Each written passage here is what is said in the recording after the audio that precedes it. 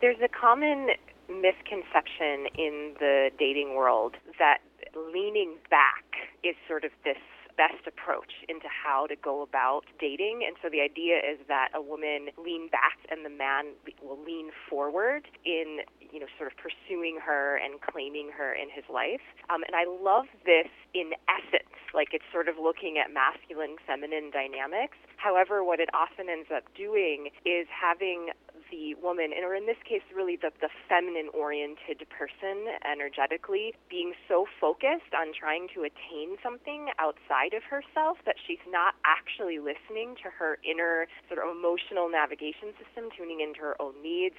She's not able to tune into, is this person even right for me? It almost becomes this game of trying to win something, and it's just actually a very disempowering place to come from. So much of feminine energy is looking cute and waiting to be chosen.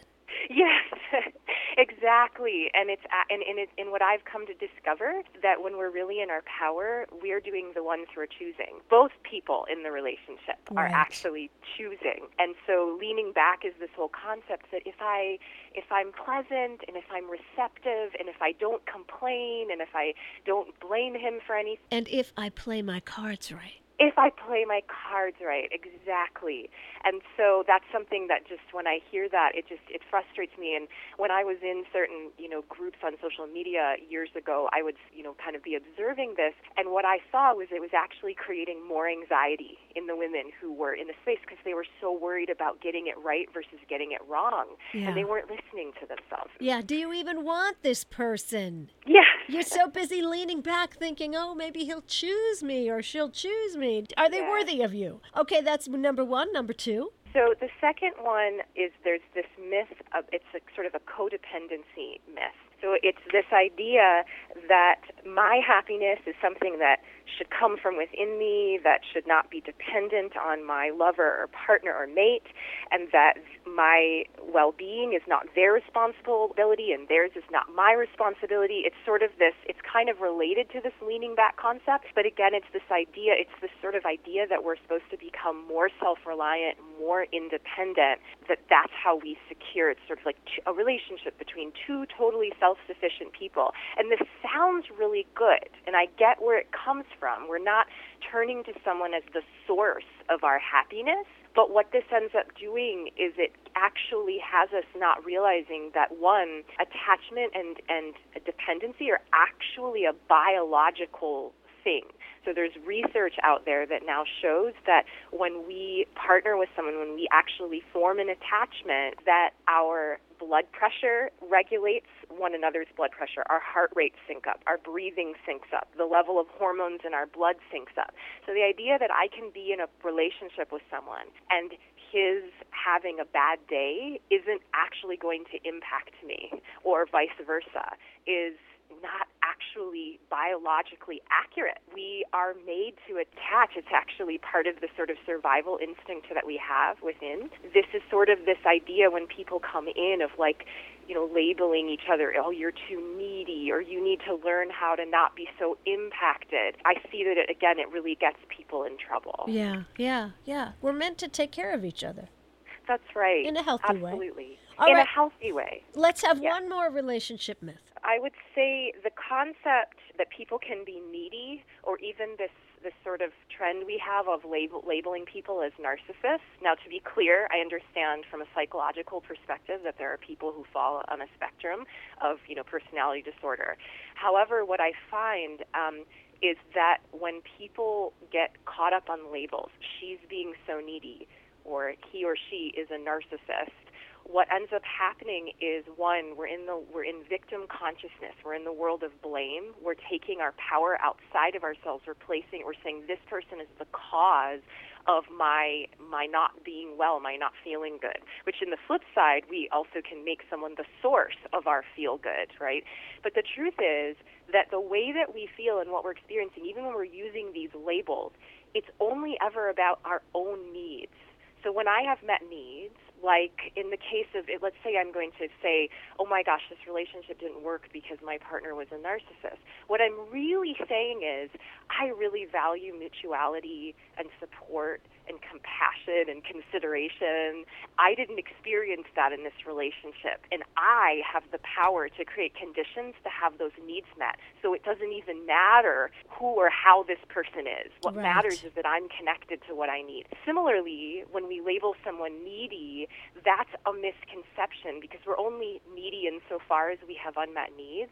So in that situation, what might be happening is, as one of my mentors, Tom Bond, has liked to say, that needy person might be kind of like going to a hardware store trying to get ice cream. So it's like if I keep coming to you for compassion and warmth and you're just not someone who can contribute to that for me, then it would be like, come on, give me what I need, right? But that person isn't needy. They just have unmet needs, and they might be displaced in where they're trying to actually source that, if that makes sense. They're barking up the wrong tree, Melissa. Yes. And sometimes they're barking up the wrong tree because they're really afraid of intimacy. But that's another story. Yes, absolutely true, without a doubt. Yeah. Yes. You know, you just keep finding these guys who can't give you what you want because the ones that can give you what you want also see who you are. And maybe you don't want to be seen. Anyway, we are talking to Melissa Simonson, who is a self-love mentor and also an astrologer, which is an interesting piece to bring to anyone's puzzle when you're coaching them, right? So you can say, so how would that work if you're coaching someone about self-love? You can inform them with astrology? Yeah, absolutely. You know, I trained as a spiritual life coach 12 years ago, but before that, all the way back to being 8 years old is when I developed my fascination with astrology. It just became this lifelong study of understanding myself and understanding others. So what I've come to realize is that it is one of, if not the most potent paths to self-awareness that we can have. And at the foundation of self-love is self-awareness, because if you can't see yourself or the patterns or the beliefs that you're sort of swimming in that are creating your life, then you can't choose anything differently. So I start all of my client relationships looking at their birth chart based on the date, time, and place of birth, and I look at some particular points in the chart that show me the tendencies this person has that's sort of their fear-based survival strategy. So in the case of like people-pleasing or anxious attachment, and with the women I work with, we can see a lot of the origin actually there. But we look at what are those misconceptions that they're carrying. Then we also look at what are the attributes this person is here to develop that are really going to help her create a thriving life, thriving relationships. Sets the groundwork for what we're here to do together. What is this person's individual journey of growth, and what's really going to help her have the fulfillment that she really longs for. That is so cool. Absolutely, really, really cool. When I look at the chart, there's a couple points I'm really focusing on. So I do encompass the whole chart, but I'm actually looking at some points that are called like the north and south nodes of the moon, which are this kind of inner tug of war we have between the fear part and what's really going to put us in walking in love and trust and empowerment in our lives. I look at the placement of Saturn in the chart, the placement of Pluto. There's an asteroid called Chiron that's known as the Wounded Healer asteroid. It points to our deepest and earliest wound and how that informs both kind of our superpowers, but also what where we can create stories of unworthiness about ourselves. So it's really, it's interesting because Carl Jung actually used astrology with his patients, which I just love. So it's a very archetypal way of doing work with people, understanding these core patterns, these even universal patterns that are playing out in people's personalities. And your client does not have to know anything about astrology to benefit from these things that you find. Absolutely. I always do like an initial kind of astrology 101. I'll show them their chart. This is kind of what I'm talking about just so they can kind of get the visual. But beyond there, I'm really just saying, okay, so here's what this means for you in your life.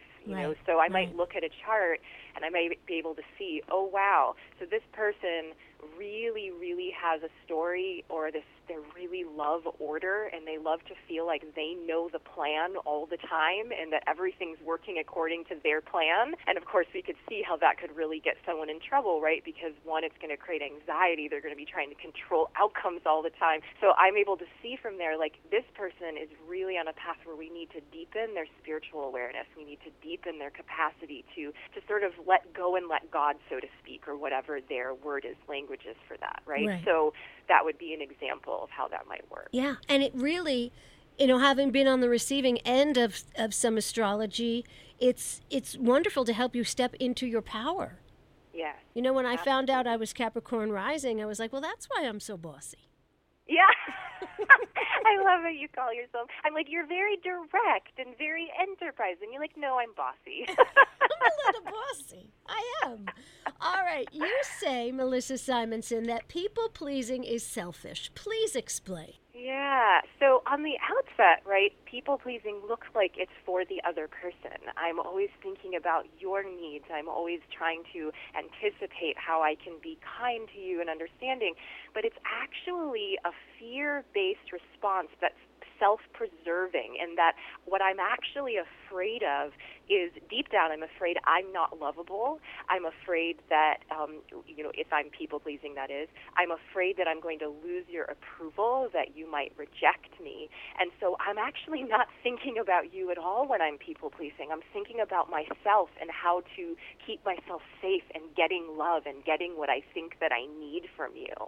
Shazam. Yeah, Shazam, right? That's a biggie. Oh, my goodness.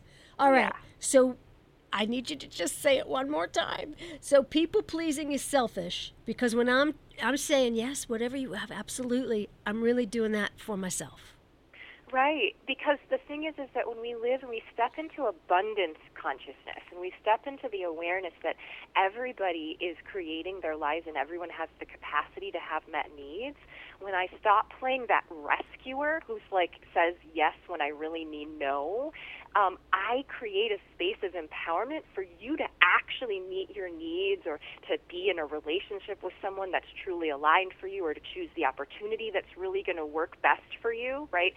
And I'm also creating the space for me to go, what do I need here and how can I really have that? So the idea that needs are in conflict and that one person has to sacrifice, that's not actually true. Mm-mm. Strategies to meet needs. So when I talk about needs, I'm talking about, let's say you have a need for support, but maybe I'm in a space where I've got so much going on in my life, I can't be the one to contribute to that need right now.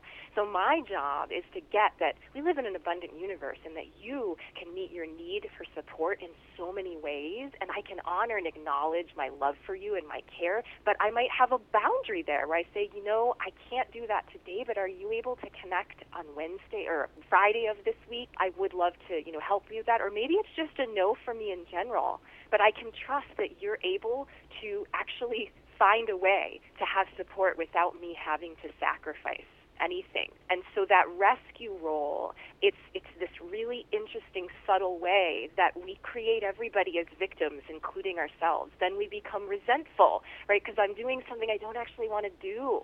So is that true generosity? I don't think so, right? True generosity is when I'm tuned into having my cup overflowed because I'm so aware of what I'm needing and tending to that I'm able to be in tune with. If you're needing that support and it's such a yes for me, then I can give generously from that place, right? And I'm creating a space for you to experience your needs fully met as well. Beautiful. I just want to stand up and give you a round of applause. Thank you. We're going to send everybody to melissasimonson.com. Is there anything else we need to know today? You can truly have the love and the life that you most want. And if you're not experiencing it, it's because there's something going on at the level of your thinking. It's important to have someone hold up the mirror for you to see what it is that you're not seeing that might be blocking you from having the love, the life, just the fulfillment that you most desire. But I promise you it's completely possible.